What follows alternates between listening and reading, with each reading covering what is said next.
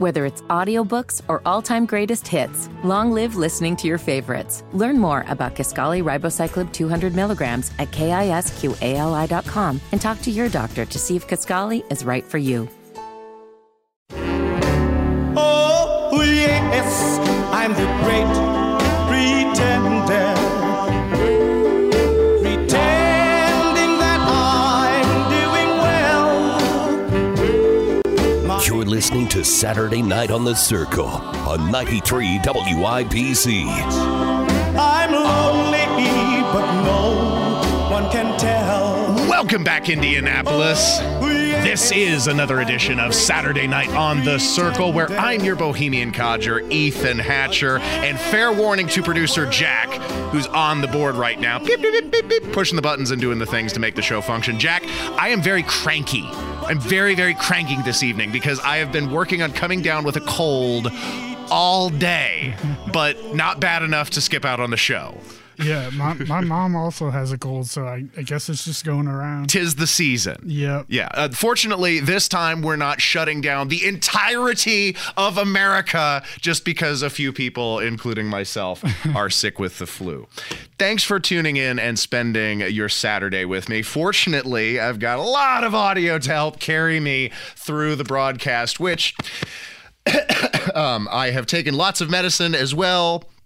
Including antihistamines and some Mucinex to help clear the system, just as the system has been cleared from yet another presidential hopeful. I'm referring, of course, to the unceremonious and disappointing exit of Ron DeSantis. Happened last Sunday. Well, now, at the time, it was still a 3-person race, but looks like Nikki Haley was right. It got cut down to 2, and here's Ron DeSantis going out and immediately kissing butt as soon as he quit. Casey and I have traveled across the country to deliver a message of hope, that decline is a choice, and that we can, in fact, succeed again as a nation. Nobody worked harder, and we left it all out on the field. Now, following our second-place finish in Iowa, we've prayed and deliberated on the way forward. If there was anything I could do to produce a favorable outcome, more campaign stops, more interviews, I would do it. But I can't ask our supporters to volunteer their time and donate their resources if we don't have a clear path to victory. Accordingly, I am today suspending my campaign. I'm proud to have delivered on 100% of my promises, and I will not stop now. It's clear to me that a majority of Republican primary voters want to give Donald Trump another chance. They watch his presidency get stymied by relentless resistance, and they see Democrats using lawfare this day to attack him. Well, I've had disagreements with Donald Trump, such as on the coronavirus pandemic and his elevation of Anthony Fauci. Trump is superior to the current incumbent, Joe Biden. That is clear. I signed a pledge to support the Republican nominee, and I will honor that pledge. He has my endorsement because we can't go back to the old Republican guard of yesteryear, a repackaged form of warmed-over corporatism that Nikki Haley represents. Sad. Very sad. Sad. Ron, it is possible for you not to have endorsed anybody and merely voted for the eventual Republican nominee when election time came, but evidently that's not the way it went. Like Phil Leotardo from The Sopranos once famously said, my estimation of Ron DeSantis as a man has just freaking plummeted because Donald Trump went after you very personally for months on end because you didn't demonstrate absolute loyalty. He went after your wife, your family, and you immediately turn around and kiss butt and endorse President Trump, which I get is very, very popular, but you are late to the table, my friend. And so it does not look good on you to immediately turn around, throw Nikki Haley under the bus, and support Donald Trump. Like, look, she's already going to lose. There are lots of reasons to not support Nikki Haley. And we don't need Ron DeSantis endorsement to help make what is obviously the clear choice at this point. Now, Nikki Haley apparently, much to my shock and chagrin, has more stick-to-itiveness than Ron DeSantis, because despite her steep losses, she's sticking around, staying in the race. Now, you've all heard the chatter among the political class. They're falling all over themselves, saying this race is over. It is. Well, I have news for all of them. New Hampshire is first in the nation. It is No, not it's the not. last in the nation. This race is far from over. There are dozens of states left to go. It's over. We are screwed. So she doesn't have her facts right on a few different things, especially because New Hampshire's not first in the nation. That's Iowa. You just got done with that race, which you also lost, and came in third place and came in second in New Hampshire, only with the support of 70% non-Republican voters chipping in into the primaries to support her campaign. So Nikki Haley, yes, the race is effectively over at this point. And to be honest, I think it was over the moment the unlawful indictments against President Trump began to get handed down, especially coming out of New York for those ridiculous charges of his alteration of values in real estate holdings for loans that he later paid back, and for the non-crime that was hush money payments to Stormy Daniels. Not a crime. It is not a crime to have a settlement out of court with an individual that includes a non-disclosure agreement. So not a crime. And the second they came after President Trump with those charges, immediately the fundraising picked up, the attention was centered back on him, and I think at that point the support was inevitable. Nikki Haley Klinger is even unpopular amongst veterans who are pointing out she's wasting millions of dollars on what effectively is a losing battle. You didn't even come close to beating Trump, and you spent like $100 million in TV ad money. Do you know my husband's a veteran? That's fine, but I'm He's just a combat saying. veteran? I'm and asking do you know that you, when the media doesn't tell the truth, the whole reason you put commercials on is to tell the truth because the media doesn't? My point is, you're not going to beat Trump, and You know all what? of the money you're wasting could go to better causes. I appreciate that would make that. the Republican Party actually look better. You know what? Last I saw, it was a democracy. So we're going to keep working for a good democracy. We're going to work for freedom. But thank you for your service. If there's nothing wrong with me, maybe there's something wrong with the universe.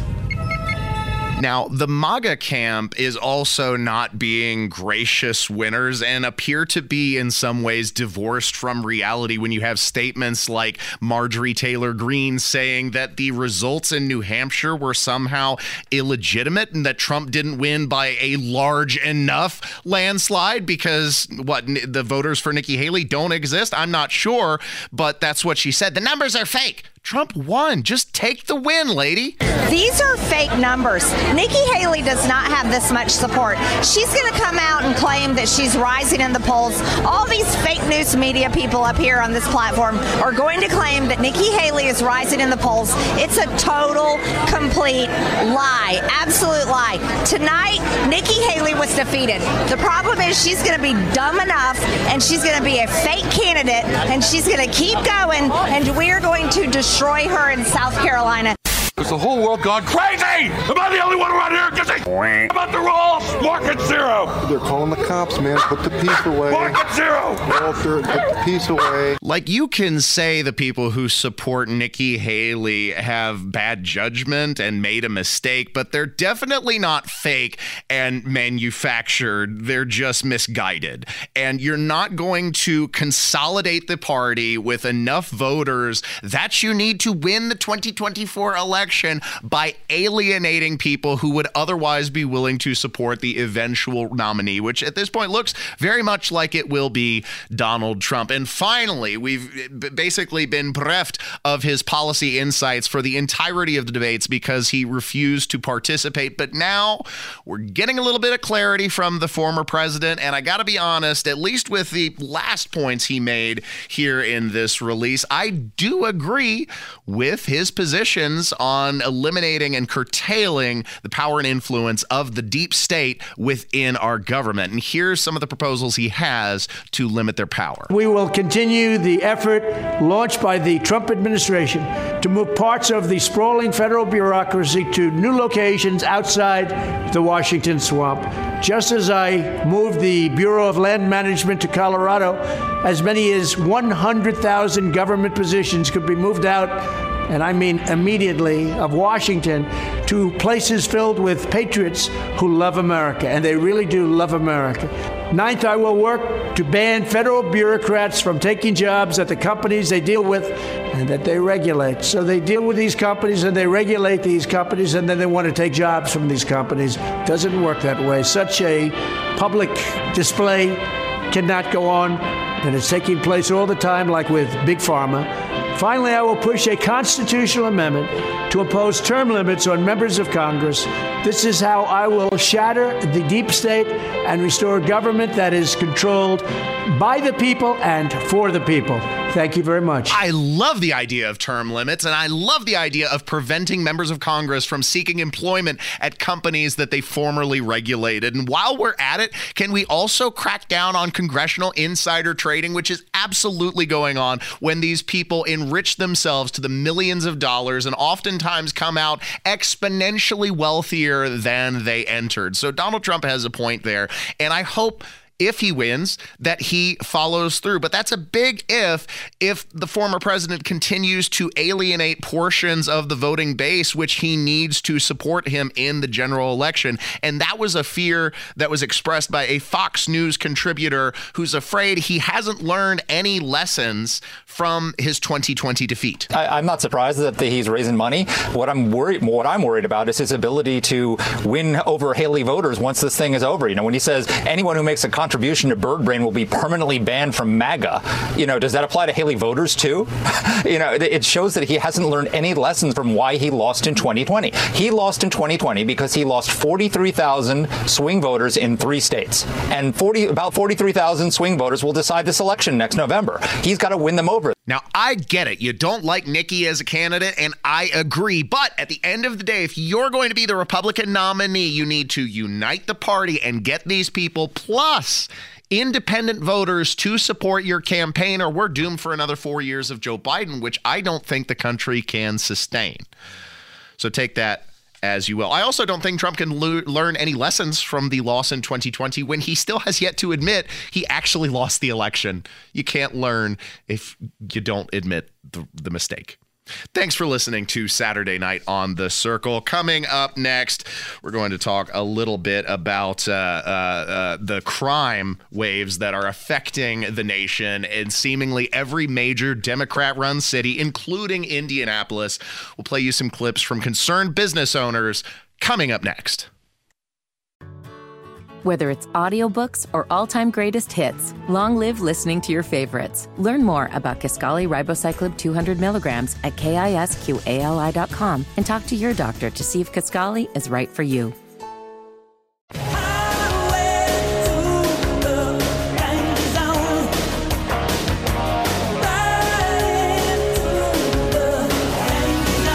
You're listening to Saturday Night on the Circle on 93 WIBC. Liberal cities across America continue to suffer from the short-sighted policy decisions of the Democrat governments they helped elect, including left-wing city of Pittsburgh, regretting their anti-police stance, many small business owners demanding more police officers to help curtail the increase in crime. But the 2024 budget that was proposed by the mayor, Ed Gainey, is considering cuts from a police force of 900 down to 849, in spite of the fact that small business owners are reeling under the pressures caused by runaway crime. Southside's one of the best neighborhoods in Pittsburgh. It's a great location, but lack of public safety has ruined everything. I reached out to the mayor's office, who tells me it doesn't keep track of how many businesses close. In a statement, the administration said it believes Southside has a perception issue, but its officers are working to make everyone feel safe. Since the Southside Entertainment Patrol started cracking down on crime in July, the city says officers have made nearly 100 arrests. Chupka says more officers are needed to make a real difference in turning the tide and bring businesses back. Public safety is a foundation for business districts, neighborhoods, and cities. If you don't have public safety, you don't have anything. Look, if you hate cops just because of the cops, the next time you get in trouble, call a crackhead.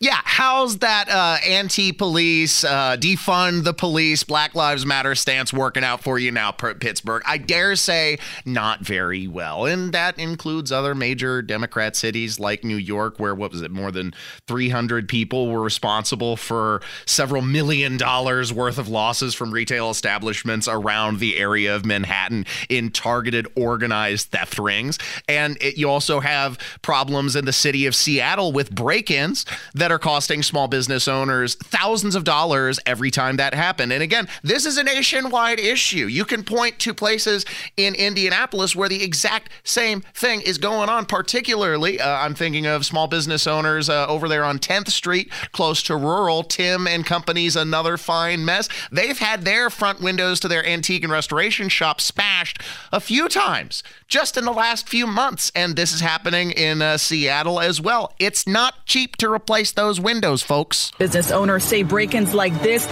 is costing them thousands of dollars in repairs when all they're trying to do is make a living. Every window like this, more than $1,000. And, you know, especially right now, the business right now, we doesn't make money. Philip tells me he added cameras to his salon, but feels like it's not enough. All he wants to do is protect his business. You look like you want to protect your family, like, you know, like me too. I try to protect my business to take care of my family. Philip said he's considered closing his doors because of the crime hitting this area. Renton Chamber of Commerce is asking people to show support for the small businesses that have been impacted. The deleterious effects of runaway Democrat policy are manifest in the increased crime rates and the complete abandonment of small businesses. This is the time for choosing. This is an opportunity for residents across the nation and for each city. Of course, Indianapolis is already made our choice for the next 4 years. But if you're elsewhere in the nation, hopefully you can see the disastrous results of the policy around you and select better representatives for the city, those that support the police department in their efforts to curtail the crime which threatens you, the individual, the small business owner, and the citizen. It also goes, of course, California is involved. Oakland, California, In-N-Out Burger is axing their only location in the entire city of Oakland, even though it was profitable, because it is unsafe for customers and employees to continue to operate or consume at that establishment. In-N-Out Burger says it'll close its Oakland restaurant, and the company says crime in the area is to blame. The Oakport Street restaurant is located in a strip mall off I-880 at the Hegenberger Drive exit. It is the only In-N-Out in Oakland. This location opened 18 years ago. Now, the company's said business was good and profitable, but the safety of its customers and employees there was in jeopardy. In-N-Out sent me a letter explaining the decision, saying there are regular car break-ins, property damage, theft, and armed robberies. The last day of business will be Sunday, March 24th. I spoke with a longtime customer of the In-N-Out who says in recent years he has had to take precautions. I would do like I think a lot of other people are starting to do, just leave your windows down, you know, like at least you won't walk away with a broken window. Now in March of 2023, Raising Cane's, which has a restaurant in that same strip mall, switched to drive-through only in response to car break-ins in the parking lot. If you find yourself having to roll down your windows to prevent them getting smashed just while you enter a fast food restaurant to get a hamburger, you are essentially being held hostage in your own city. And for Oakland, I'd just get the F out if you had the ability, because my God, the liberal wasteland has left the citizenry completely desolate and decimated. I could have continued and extended this segment for even more, peppered with local news stories just like this around the country, but I think it's enough to illustrate the problems that you with your own eyes see going on here in the city of Indianapolis too. It's not an isolated problem, but the identifying common factor, the lowest common denominator between all these metropolitan areas, is the stranglehold that Democrats have on the local offices and the withering effects on their community that are a result. It's time for a change. Now, I don't know how that's going to happen because of the demographics that are at work with major metropolitan areas, but lots of fundraising and concentrated effort can accomplish a lot. Look, even in our own city here in Indianapolis, it was not that long ago that we had a Republican mayor. It's possible. We can do it again. Maybe in 2023, hopefully, ideally, please, or 2027, sorry, please, that'd be great. Thanks for listening to Saturday Night on the Circle. Coming up next, we'll be following the doddering adventures of our dementia-addled executive as he stumbled and fumbled his way through news appearances this week. Lots of gibberish to be entertained by. Don't miss Hat Tricks with Hatcher coming up next. All the leaves are brown.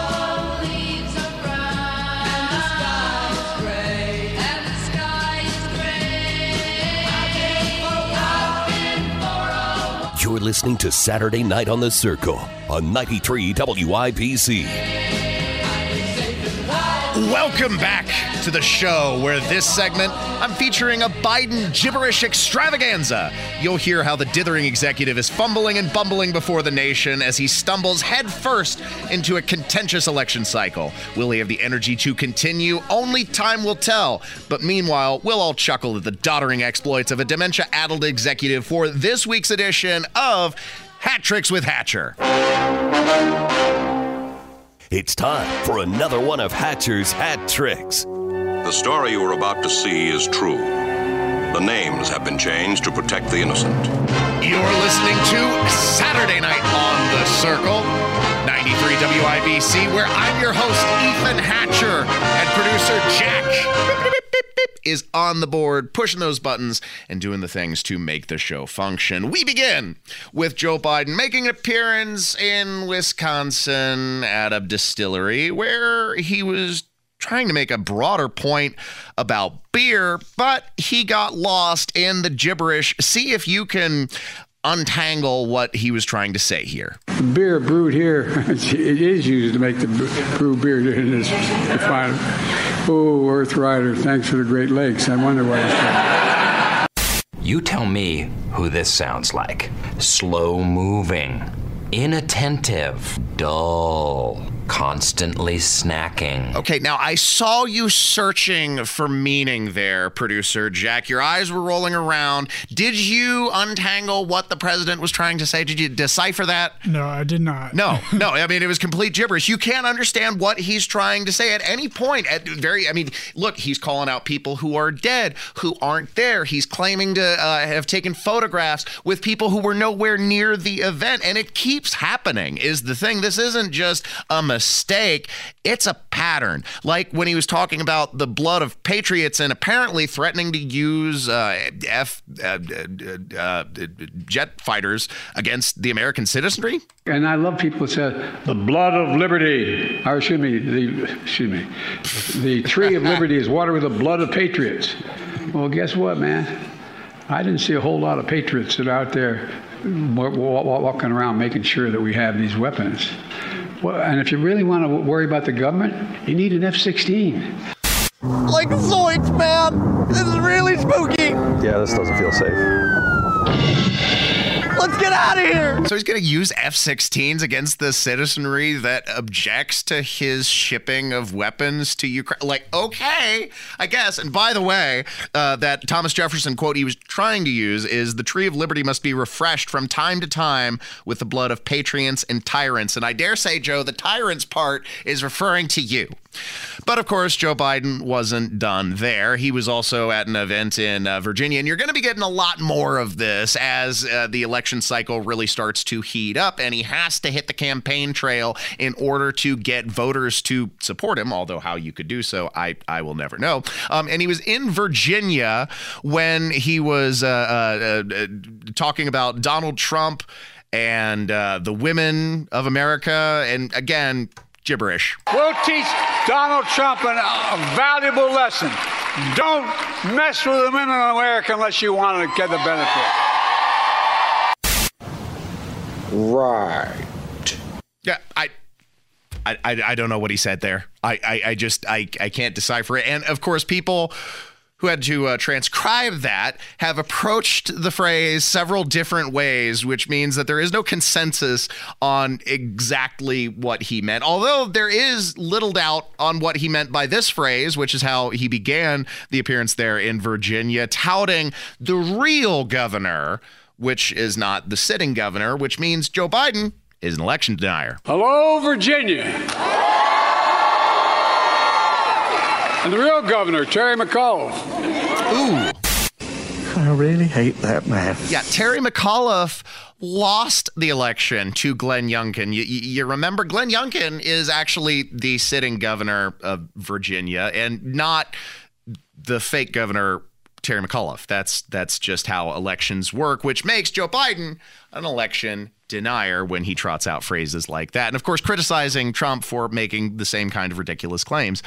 Joe Biden, he also, like I said earlier, he sees people who aren't there. Last week, we played a clip of him claiming to have taken a photograph with someone who was nowhere near the area. Now he mistakes Secretary Becerra with Secretary Mayorkas. And go ahead and Google those people because they do not look the same. There is not even a passing resemblance, but Joe Biden can't even get that right. I'd also like to thank the gender policy advisor, my gender policy advisor, Jen Klein. Yikes. Jen, where's Jen sitting? There you are, Jen. Thank you. And Secretary Becerra, who's sitting right next to her. Secretary Becerra wasn't there. Secretary Becerra didn't attend the event. That was Alejandro Mayorkas. But talk about a gender policy advisor. No wonder the nation is crumbling when that's your priority. But of course, Joe Biden, he's back at his old tricks. He's talking about underwater trains that would unite the east coast of Africa and go around the Mediterranean Sea through Europe and ultimately connect with England by going underwater. Got a resolution passed. Everybody thought it was nuts. Said they were going to build a railroad nuts. from Riyadh all the way to England, going underwater, not with the railroad, but pipeline through. It's going to go from Riyadh to Saudi Arabia to Jordan to Israel to so on and so forth. It'd be funny if it weren't so pathetic. No, what the heck, I'll laugh anyway. You were talking about multiple thousands of miles of new rail being erected around hostile territory with countries that have shown themselves repeatedly willing to damage infrastructure to achieve their extremist goals. So I don't think this is going to happen, President, especially when you would have to construct the trains underwater to connect the route that you're envisioning. Not the first time he said that, by the way, promising to build trains across the ocean. Did you hear about this, Producer Jack? We're going to replay great moments in Joe Biden train history when he said he was going to build a train across the Indian Ocean. Well, we're going to win and we're going to help. We have plans to build a railroad from the Pacific all the way across the Indian Ocean. We have plans to build in Angola, one of the largest solar plants in the world. I can go on, but I'm not. I'm going off script. I'm going to get in trouble. Yesterday, I learned the difference between a train and a boat. I wrote this song before that. Train on the water, boat on the track. Train on the water, boat on the track. My lady took a train across the Atlantic. I hope it don't sink like the Titanic. I went to the station, caught a boat downtown. I hope it don't fall off the track and I drown. Now, he's also said we're going to build trains across the Pacific Ocean, the Atlantic Ocean, the Indian Ocean. Jack, that is a lot of cross-oceanic rail travel. Doesn't seem possible. Or if it would be, it would be enormously, prohibitively expensive, right? Yeah, it doesn't seem possible. No. And that's why they said the proposal seemed really far-fetched, Joe Biden. They were telling you, this is nuts, old man. You're not with it. Of course, when he makes ridiculous proposals like that, it forces administration flunkies to go run interference like Energy Secretary Jennifer Granholm, who's now just pretending that Joe Biden doesn't have a war against fossil fuel usage and an animus against energy production in the country, something that he spoke about repeatedly on the campaign trail and has carried out effectively as the executive. But of course, she's pretending, well, I didn't know that. He said, read my lips. We will put fossil fuels out of business. I did not hear him say that. Lies. I want you to look in my eyes. I guarantee you, we're going to end fossil fuel, and I am not going to cooperate. There it is. He said it. Yeah, there it is. No uncertain terms in a rare moment of Biden lucidity. But of course, when you have extreme positions like that, you cultivate some really odd weirdos who flock to your side, and sometimes not to your benefit. And in this case, Nancy Pelosi getting heckled by a pro-Hamas protester from Iran, as if Nancy Pelosi has anything to do with United States foreign policy. I mean, this is the insanity of the blue-haired land whales that coalesce around the Democratic Party, and one of them heckling Nancy Pelosi of all people. Nancy Pelosi, you are complicit in the Israeli crime of genocide. I'm an Iraqi refugee, and I watch your government. You represent kill 1 million of my people. You killed 70,000 Afghans, and now over 30,000 Palestinians have died due to your complicity. We demand an end to the Zionist occupation of Palestine. We demand an end to the 17-year-long brutal siege of Gaza to be lifted. We demand an end. End the occupation now. End the occupation now. End the occupation now. End the occupation now. I'm on my land. We're both in America, which used to be a good country, until they started letting people like you do whatever you want. These people truly are a parody of themselves, and it's great that we have this just for the entertainment value alone. Of course, it is frightening to see the decay and deterioration of our nation that surrounds us, but, hey, we can laugh. That's the silver lining to all this, right? And you also had Kamala Harris running out and making word salad defenses for what she knows will be a contentious election year, but maintaining the priority, of course, is free and fair elections. Do you have concerns about how to approach the certification process again on January 6th? I think everyone is right to be vigilant in demanding that we maintain our democracy and we uphold its pillars, which includes the integrity of a free and fair election system. My fellow Americans, as a young boy, I dreamed of being a baseball. But tonight I say we must move forward, not backward, upward, not forward, and always twirling, twirling, twirling towards freedom. Gotta love a good Simpsons reference. Most importantly, though, you gotta call these people on their bullcrap. And when you're right, you're right. That's exactly what Donald Trump said and is promising to do. I find in life you can't let people get away with bullshit. Okay? You can't. You just can't do that. And it's a time for choosing coming up in the 2024 election cycle. Do you want the nation to continue to deteriorate, or are you willing to dance with the devil you know and vote for Donald Trump? Those are the choices that we're shaping up to, for better or for worse. So it's time to make a decision. Thanks for listening to 93 WIBC. Stay tuned for more on Saturday night on The Circle. Life is so much more than a diagnosis. It's about sharing time with those you love, hanging with friends who lift you up, and experiencing all those moments that bring you joy. All hits, no skips. Learn more about Kisqali Ribociclib 200 milligrams at KISQALI.com and talk to your doctor to see if Kisqali is right for you. So long live singing to the oldies, jamming out to something new, and everything in between. You don't own me. I'm not just one of your many toys. You don't own me. Don't say I... You're listening to Saturday Night on the Circle on 93 WIBC. Welcome back to Saturday Night on the Circle. Find my podcasts uploaded to WIBC.com and Saturday Night on the Circle.fireside.fm.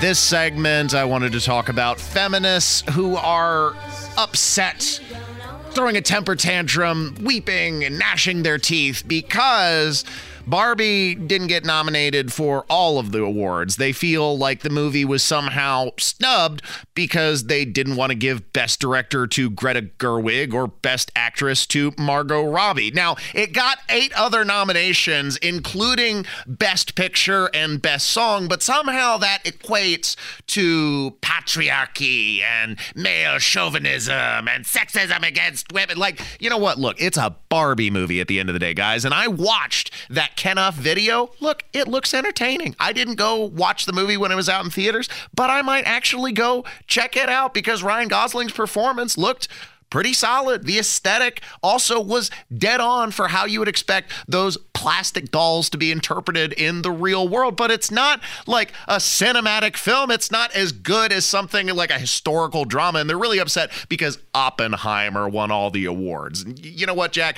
If I were making the decisions at the Academy Awards, I'd be like, you know what, guys? You're right. We did make a mistake here. You shouldn't get nominated for any awards whatsoever because this isn't Oscar material. Yeah, I haven't even seen the Barbie movie, but yeah, neither have I. Yeah, like I mean, I get it was popular.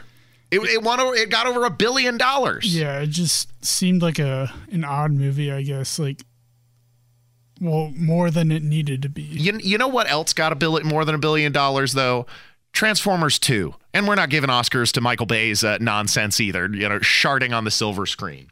Now, here was another story that I wanted to talk about, and it might bear some pertinence to you, Producer Jack. Are you on the dating scene? You taking a fine lady out for meals every week? Not really. Not right now? No. Well, this is a good way to prepare for the inevitable because Applebee's right now, and I wouldn't ordinarily recommend you go to Applebee's because just microwave food. But this is a fantastic deal. For $200 a year, you can go once a week and avail yourself of a $30 meal for 2.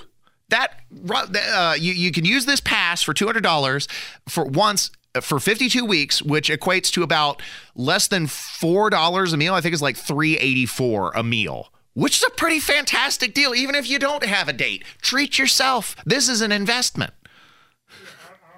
I don't know how many weeks I could go eating like Applebee's.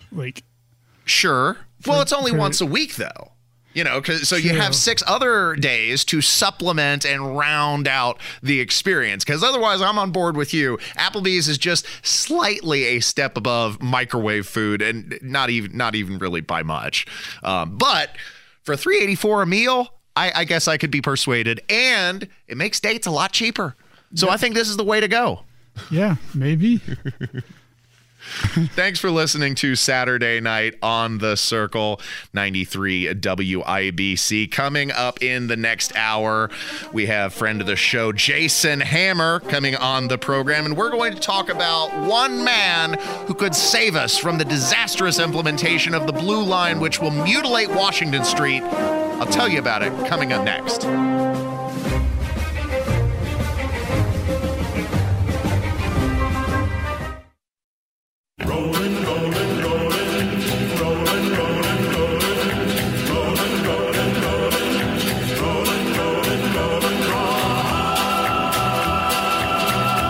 You're listening to Saturday Night on the Circle on 93 WIBC.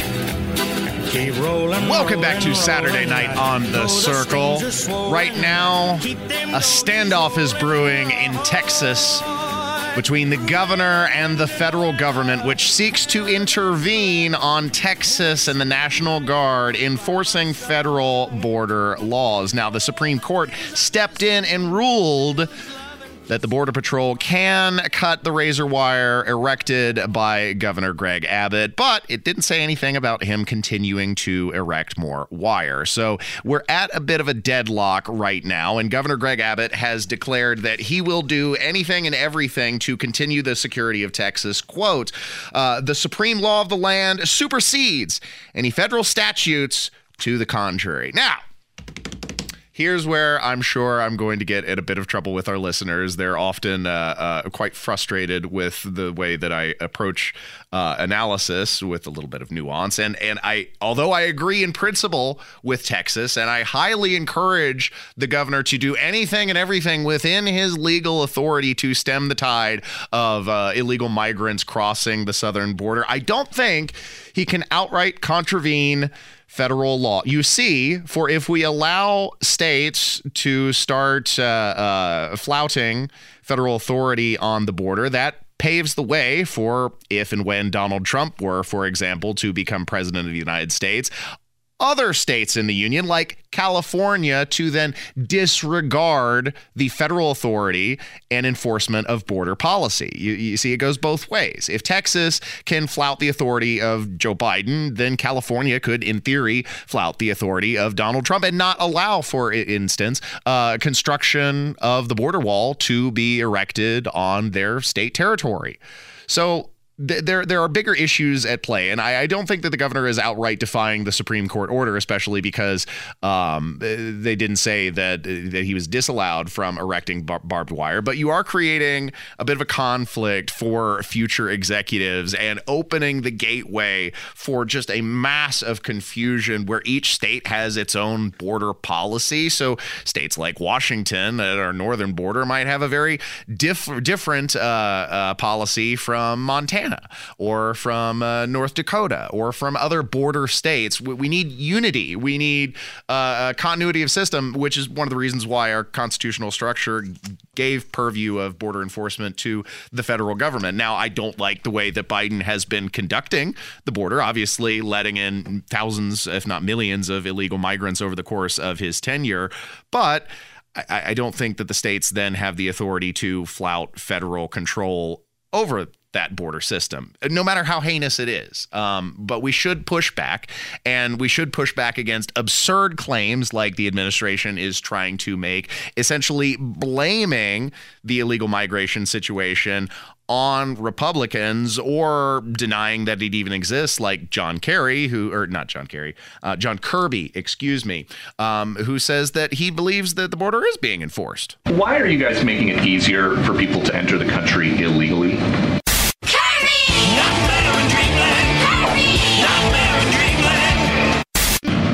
I believe we are. Why do you think we are?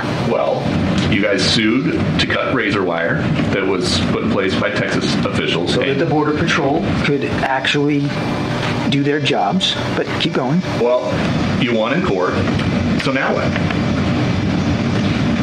The Border Patrol Union president is saying the Supreme Court's decision is going to undoubtedly encourage more illegal immigration. Do you guys know better than the Border Patrol Union? The Border Patrol needed access, and that's why we sued to get rid of that razor wire, so that they could do their jobs. It can't be bargained with. It can't be reasoned with. It doesn't feel pity or remorse or fear, and it absolutely will not stop, ever. Until you are dead. That's why the 2024 election is so utterly vital, because these officials are flagrant in their disregard for the safety of Americans and the constitutional integrity of our border system. It's unacceptable.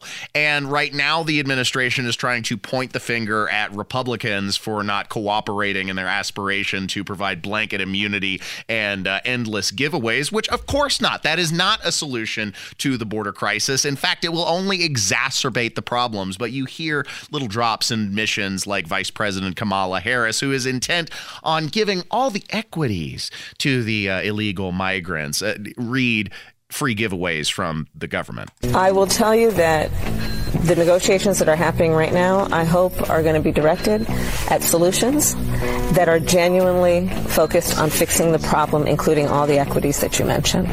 Money, please. Oh, no, there's no money. Oh, okay. That's fine. I'll just destroy this office. Hey! Money, please! Money, Ben, give her some money. It's easier. No, Republicans will not go along with the plan to unload the coffers of tax-paying citizens on illegal migrants or fast-track immunity and citizenship for people who flouted the legal system. Republicans will not cooperate with that, and it's not incumbent on the party to give Joe Biden a win during an election year, which is what Karine Jean-Pierre is desperately hoping for. The president spoke to this last week a little bit too. He said, he called out, he said to House Republicans, do you really want to actually fix this problem?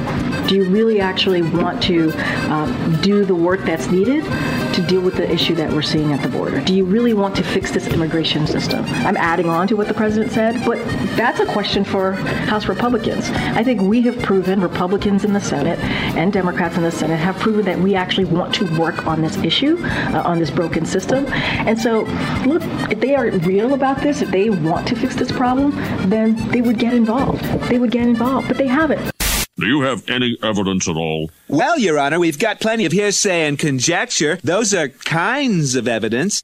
Now, you may have heard in the top of the hour news update from Fox News that apparently the Senate has burped up a plan with Democrats to slow down the rate of illegal migration across the border. They're setting thresholds, you see. I believe that over 5,000 a day would trigger a shutdown, but that would imply that less than 5,000 a day is accepted. No, it's not. That's still thousands of migrants crossing the border and not an end or a solution to the problem. Now, you just heard Karine Jean-Pierre blaming Republicans for the situation that Democrats created by rescinding the executive orders that President Trump had implemented and other border security measures. And who would agree with the press secretary? None other than former Congresswoman Liz Cheney, who's still dumping all over the Republican Party. We all know how dangerous the situation is at the border.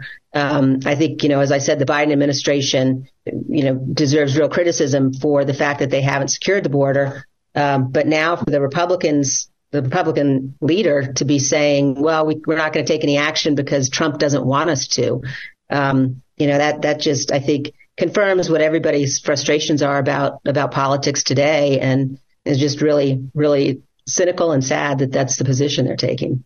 You dirty bitch! Look what you've done to my peonies! They're marigolds! I think she's right. They are marigolds. I may not know my flowers, but I know a bitch when I see one. Oh. And that's why the voters expressed a vote of no confidence and ousted Liz Cheney from office, which she so richly deserved. And still, because she has a great animosity for Donald Trump, is dumping all over the Republican Party and supporting the Democrat proposition that they are responsible, the Republican Party, for the crisis at the border, which Democrats are, in fact, the ones that created. Good riddance to Liz Cheney, and may she never return. Thanks for listening to Saturday Night on The Circle. Coming up next, friend of the show, Jason Hammer's in studio, and we're going to talk about the disastrous potential implementation of the Blue Line, which may be stopped by SB 52 and one heroic state senator that we'll tell you about in the next segment. Whether it's audiobooks or all-time greatest hits, long live listening to your favorites. Learn more about Kisqali Ribociclib 200 milligrams at KISQALI.com and talk to your doctor to see if Kisqali is right for you. On Saturday night where I was born, down on the phone, guitar clicking and we started drinking till the break of dawn. You're listening to Saturday Night on the Circle on 93 WIBC. We started clapping. Welcome back to Saturday Night on the Circle. I'm your Bohemian codger, Ethan Hatcher. Thanks for listening. Catch my podcasts uploaded to WIBC.com and SaturdayNightOnTheCircle.fireside.fm. With the forthcoming mutilation of Washington Street in the capital city seeming almost inevitable at this point, one man has authored a bill which may save our city from the short-sighted implementation of an unpopular and poorly planned transit expansion. Here to help discuss the potential saving grace is the patron saint of beers, broads, and brazen attitudes. He's the favorite son of Beech Grove and one half of the #1 rated Hammer and Nigel show, Jason Hammer in the house. Whoop, whoop. That's Welcome, a sir. hell of an introduction, and I feel like I should keep talking here just so you can catch your breath, because that was fantastic. You deserve nothing less, sir. Stellar. Well, thank you. I appreciate that. Okay, so as a fellow resident of Marion County. Perhaps you may commiserate with me for a moment about the potential implementation of the Blue Line, which would take away nearly half of the available lanes on one of the city's central thoroughfares, being Washington Street, which is essential to small businesses and commuters and residents and all kinds of people who utilize the capital city. And instead, they're going to take away lanes to implement the Blue Line. This frustrates me to no end when the Red Line has been enormously unpopular and very poorly planned, and the Purple Line looks largely to do the same. Ugh. Now, I don't know if the Red Line is unpopular, because I constantly see the homeless community enjoying the benefits that come with these stations of the Red Line. Right. They sleep there, they fornicate, they treat their bodies like an amusement park. I think they're really appreciating the fact that the Red Line stations are there, Ethan. Those weren't the commuters that we were promised, though. These aren't the working Hoosier citizens that were supposed to utilize this to go get their groceries. I keep hearing that Indianapolis is one of the largest food deserts in the nation, which I think is absolutely hysterical. Now, why do we have so many fat people? Indeed. And I can say this because I am one. You know, like Abdul can say some things about the black community that we can't get away with. I feel like I can rip on fat people because I'm a little bit overweight. Obesity is but a symptom of food deserts, you see, Jason, because of the lack of availability of nutritious food. And supposedly buses are going to help with all this. And here's the thing about what's going on with this Blue Line. All joking aside here, it's not the fact that we're anti-public transportation. Now, I will say Indy is different. Indy is a big city, but it's not a big city the way Chicago, Atlanta, New York, L.A. is. Indy is pretty connected for the most part, and there's plenty of room to park, plenty of room to commute. So that's what separates Indy from a lot of other places. That's why this city, this Midwestern cold weather city, Indianapolis, gets so many major events because people like the fact that everything is so connected and people can park and do things.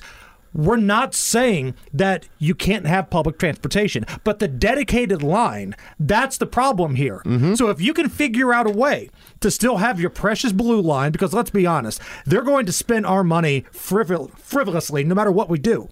So if they're going to do this, if they are hell-bent on doing the Blue Line, and if the city, county council, and Boss Hogg said they want to move forward, all we're asking is don't make it a dedicated lane. Allow other folks to go around these buses from time to time, and we got a ball game. But that's asking too much right now, apparently. And that's where hero of the hour, State Senator Aaron Freeman, steps in, authoring SB 52, which, like Obi-Wan Kenobi, it may be our only hope. This is our most desperate hour. Help me, Obi-Wan Kenobi. You're my only hope. Because SB 52 would prohibit the implementation of dedicated lanes, just like you were talking about. And look, as a regular person who commutes on Washington Street to get to this very fine radio station in downtown Indianapolis, I can promise you, more often than not, it's vehicles that are being held up by the bus system and not the bus system that is being held up by vehicles. You see them stopped, Jason, at green lights because they're waiting for people to board the bus. This isn't a vehicular problem. And eliminating almost 40% of the lanes on Washington Street is not a freaking solution. No. And I know the folks on the left, the political leftists, are going to say, like socialist Jesse Brown. Right. Why are you so against public transportation? What's your fascination with parking spots? James Briggs, who has been on our program before. Listen, let's be honest. We've had that guy on. He's came into the Lion's Den before. More so than most people, he will at least come on our show and fight back with us when we call him out. He was one of the folks in the past that always criticized Indianapolis citizens for being concerned about parking spaces and traffic. Well, it's a big deal when your city is growing. And the mayor says it's growing all the time. That's his justification for the high homicide numbers. So using the mayor's own words, the city is growing. You have to allow more lanes. If you're going to do construction projects that expand 465, which they're doing, especially over by the southwest side, the Man Road area, sweet mother of God. But if you're going to allow all that expansion and tell me that the city's growing, you can't be shortening lanes of major thoroughfares that go from one part of the county to another or even connecting county to county. And can we call out Socialist City Council member Jesse Brown for just a moment? Because he is, after all, my representative. That's there. your guy. That's my guy. I didn't vote for him. Oh, I didn't vote for him. I voted for Libby Glass, but, what are you going to do? Jesse Brown, my representative, bullying small businesses in the community of Irvington who have spoken out against the implementation of the Blue Line because it would adversely affect their ability to perform in the community, especially with these long construction, times that are diverting traffic and preventing people from entering in, bullying them and rallying for them to go out of business just because they object to the implementation of the Blue Line is how ridiculous the fervor around this has become. What is wrong with the people in your district, Ethan? Because I don't know. Zach Adamson wasn't left enough. You had to dump Zach Adamson and bring in this guy. This guy looks like Jesse Camp, who used to be the MTV DJ contest winner. And I think Jesse Camp may be more qualified to be on the city county council than this clown. And you know why they got rid of Zach Adamson? Because of his, quote, anti-homeless policies. That's why Zach Adamson was persona non grata in District 13. What does that even mean? Well, you see, remember a few years ago when there was trash literally piling up the truckload around Monument Circle? Yes. Literal mountains full of garbage. Zach Adamson decided it would be a good idea to prevent that in the future by requiring charitable organizations not to stop, but merely register with the city and tell them, what are you going to do so that way we can prepare for the mountains of garbage generated by your so-called generosity. And that was anti-homeless. So out Zach Adamson goes, and in comes Socialist Jesse Brown. I'm just... Isn't it funny, though? Because I've dealt with this, too. Because I did an interview with the Washington Post talking about the crime and the homelessness in Indiana. And people came at me for being, you're anti-homeless. No, that's not the case at all. I'm anti-homeless guys masturbating in front of the place where I go to work every day. I'm anti-homeless people making love under the awning of the theater on Monument Circle. I'm anti-defecating in the street. Harassing pedestrians and leaving behind used needles, among many other activities. And I said in the interview, you can't walk to a Colts game or a Pacers game without dealing with all the panhandlers and stepping over people. Now, I will say this. I think the city has to do a better job of rehabilitating these people. And this is a big deal around the country. I get that. If you got all these billions to give to Ukraine, you can't find a way to rehabilitate some of these folks on the circle.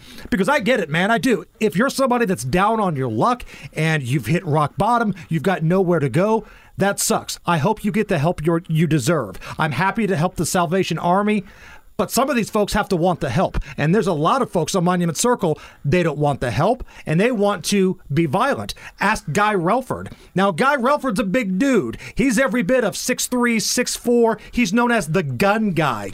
And he was accosted coming in to do an interview with us one day. So if they're going to accost this guy that looks like a retired NFL linebacker, what are they going to do with you and your family when you walk out of the new Taco Bell cantina? And we have so many problems facing this city, the homelessness problem, the property tax problem, and of course the bus lines, which are not a stand-in, or they shouldn't be, for homeless shelters. That's not how we address this issue. So if you think the implementation of the Blue Line as proposed will be a disastrous misfire for the city, contact your local representatives and help SB 52 move through the General Assembly. We need to get that done. Absolutely. And it's never going to be enough. If you keep letting this stuff go, it's never enough. Joe Hogsett, nothing would make him happier than you not having to drive to work. He wants you to take the bus. He wants you to take some sort of line. He hates the fact that you drive and park downtown and you don't need an electric vehicle to do it. That's kind of the shape of the Democratic Party. And what's disappointing is Boss Hogsett didn't used to be like this. Back in the day, he was a Democrat. Don't get it twisted. But he wasn't this extreme. Lately, he's been auditioning for some higher gig to which he never got, and that's why he ran for mayor again. I got a lot of birdies on the inside, as Rob Kendall would say, that said that's why Joe Hogsett ran again. He was hoping to get a cush job with the Biden administration, but that went to Atlanta's mayor. He was hoping to get on the board of some university somewhere, but they all looked at him and said, "Are you drunk? which is a fair question when you're talking about the mayor of Indianapolis. Sick burn. So he had nowhere else to go. So lucky us, we have him as the mayor of Indianapolis. He is the leftover. Now, before we go, Jason, there was one other issue that you desperately wanted to cover because it really grinds your ears. What's going on with the Indiana death penalty right now? Nothing, and that's the problem. So this past week, we found out that the death penalty was being taken off the table for the killer of IMPD officer Breanne Leath. She was responding to a call about 4 years ago. She knocks on the door, announces police. Shots come firing through the door, hit her twice in the head. This was a beautiful young lady. She had won awards for community service. She was a mother. She was a daughter, and she was murdered in cold blood. She was in favor of the death penalty as an officer. Her family wanted the death penalty for her killer.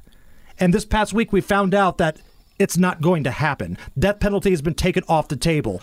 And it's because some absolute quack physician said that the shooter, Elias Dorsey, was insane, even though he had never had a history of being insane. The insanity defense. Nice. And it was their second attempt to get the death penalty taken off. The first excuse was, well, he didn't know it was a cop when he fired. Like, that's supposed to make it better. That didn't fly. So they took another pile of crap, shoved it against the wall. This one stuck. They were going for excuse after excuse to get the death penalty removed, and some quack sided with him and said he was insane. And the law in the state of Indiana is that if you are labeled insane by someone who is a physician of some kind, you cannot be executed. So this poor family who had their daughter murdered in cold blood while helping the city of Indianapolis, they're not going to get the justice they deserve. Now, I think that's awful, and I do agree with you that these scumbags who unquestionably committed heinous crimes and murdered others should have the death penalty exacted upon them. However, there is a counter-argument being that there are occasionally innocent people who are killed. I mean, that it comes with an inherent risk when you are executing the death penalty. Now, we don't know how many people who have been executed were subsequently innocent, but we do know since 1973, more than 196 people have been exonerated by hard evidence who otherwise were on the death penalty. 2 of them came from the state of Indiana in the last 50 years. So how do we clean up the system and make sure that the right scumbags are getting the needle? Because I'm not against the death penalty, but is it worth it when 1 out of 10 people who are executed by the state turn out to be innocent? And that's a great point to bring up.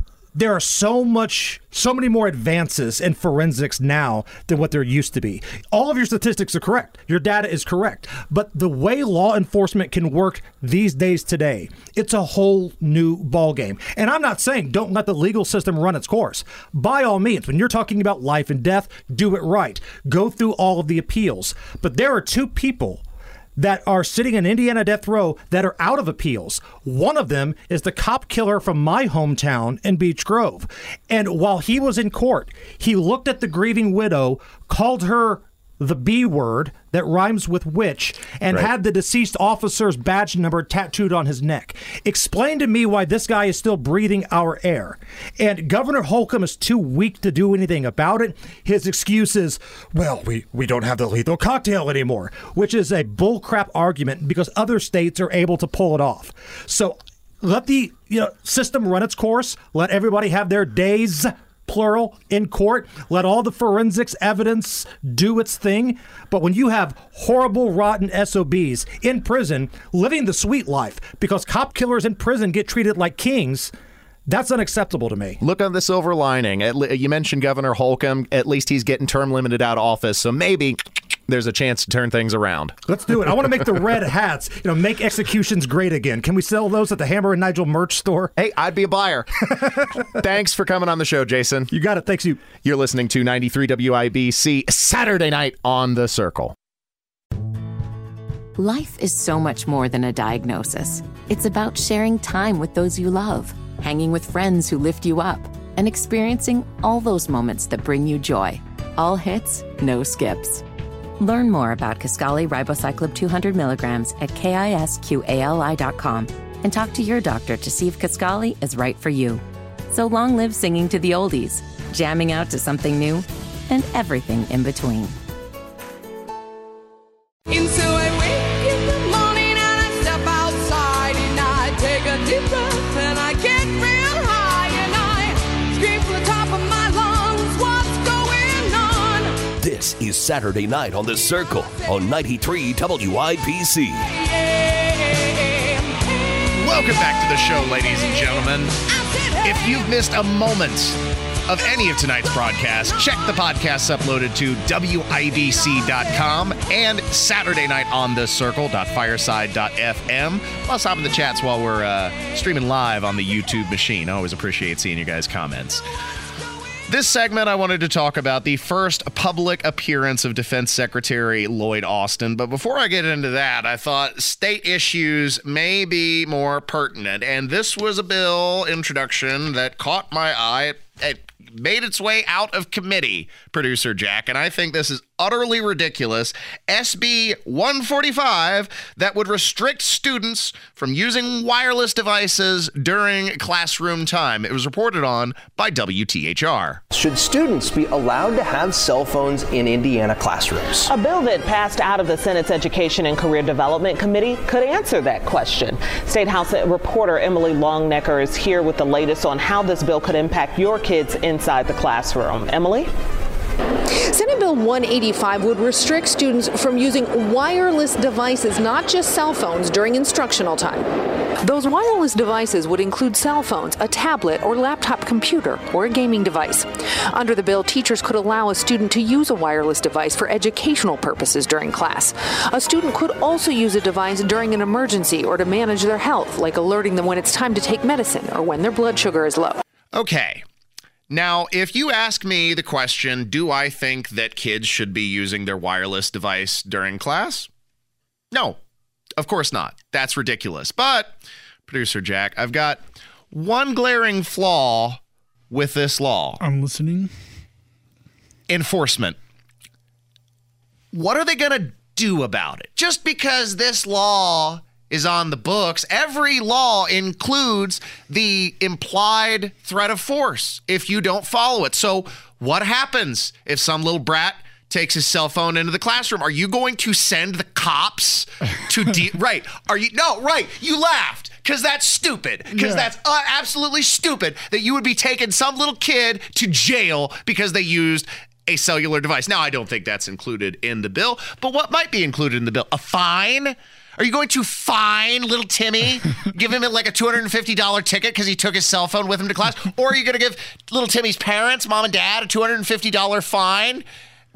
What is this? Like, there is no enforcement mechanism. Again, like, I'm fine with teachers limiting the ability for students to use distracting devices during classroom time. That's great. Yeah. But being addressed in the General Assembly, where's the enforcement mechanism? You're not going to fine little Timmy. You're not going to fine little Timmy's parents, and you're certainly not going to be throwing anybody in jail for utilizing cellular devices or wireless devices, gaming devices in the classroom. Yeah, no, like, good luck doing that, like, right. At this, like, point in time, like, where we live now. At any point in time, Jack, at any point in time, that would be utterly preposterous and ridiculous. You know what we did to disruptive students back in the day?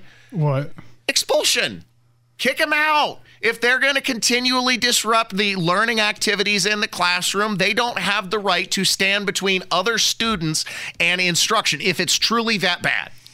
But putting this law on the books is going to effectively do nothing, especially when many classrooms already limit wireless devices. This is a solution in search of a problem without an enforcement mechanism that spells disaster if it ever would be implemented. Yeah. Right. I don't think it's needed. It's kind of like extra. Yes, it's super extra. Yeah. It is super extra and onerous and ridiculous. And I just wanted to pause and focus for a moment on the disastrous proposal that SB 185 would impose on the citizens of Indianapolis. Like, look, take some responsibility. If your brat is using a cell phone during classroom time, take it away from him.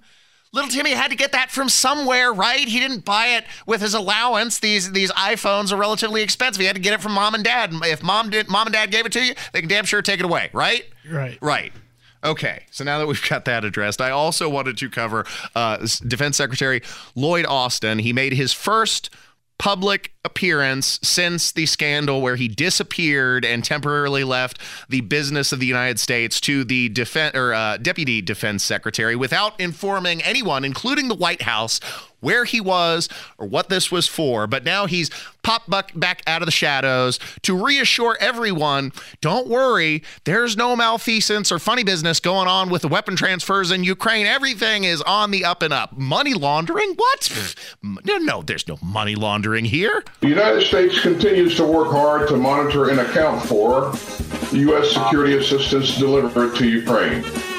And we've seen no credible evidence of the misuse or illicit diversion of American equipment provided to Ukraine. But what we do see is Ukraine using the capabilities that we provided to defend itself against Russian aggression. Oh, wait, you serious? Let me laugh even harder.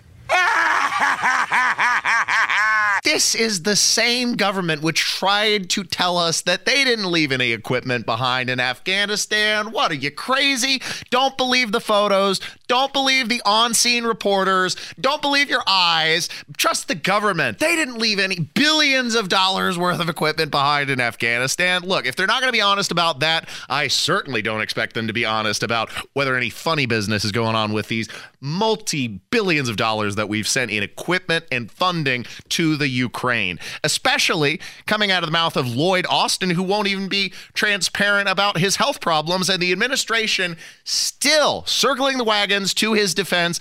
It appears that there will be no consequences for that level of dishonesty to the American people. This was General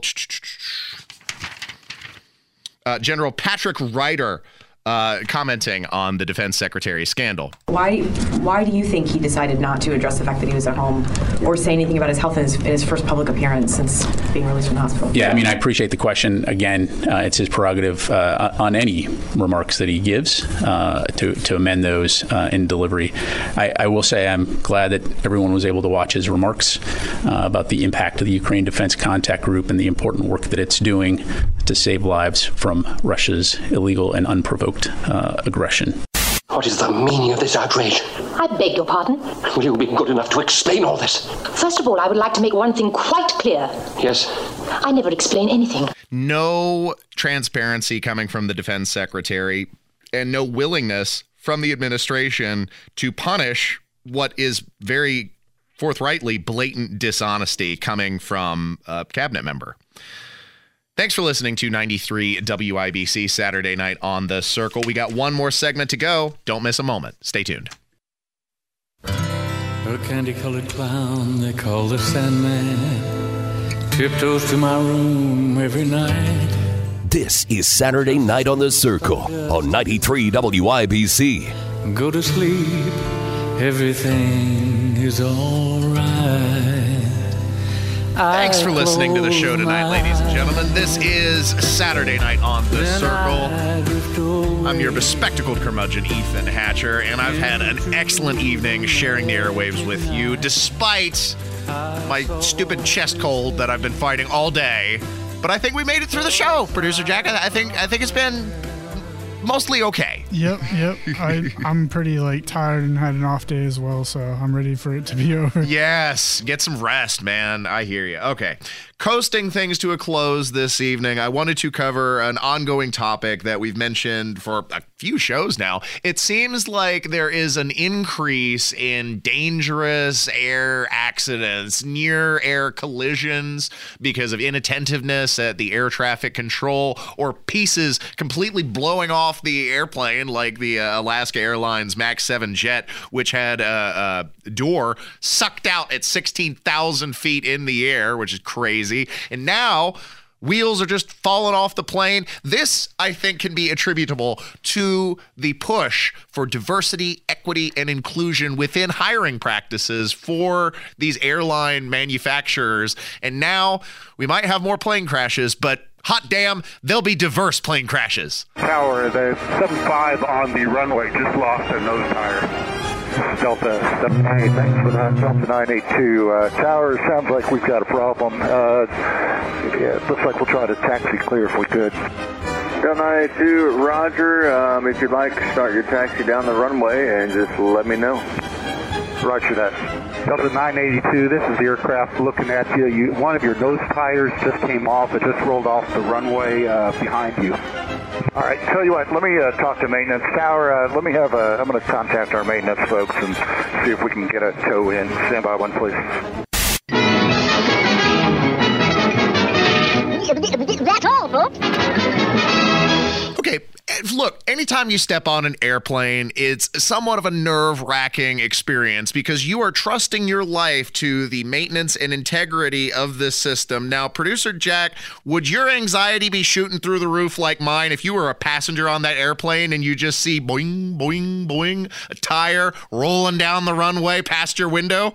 Yeah, that would make me question some things. Yes, and as well it should. That would make you question some things and maybe, if at all possible, take a boat, take a train, take any other means of travel besides an airplane that is shambling and falling apart at the seams because of these diversity, equity, and inclusion guidelines.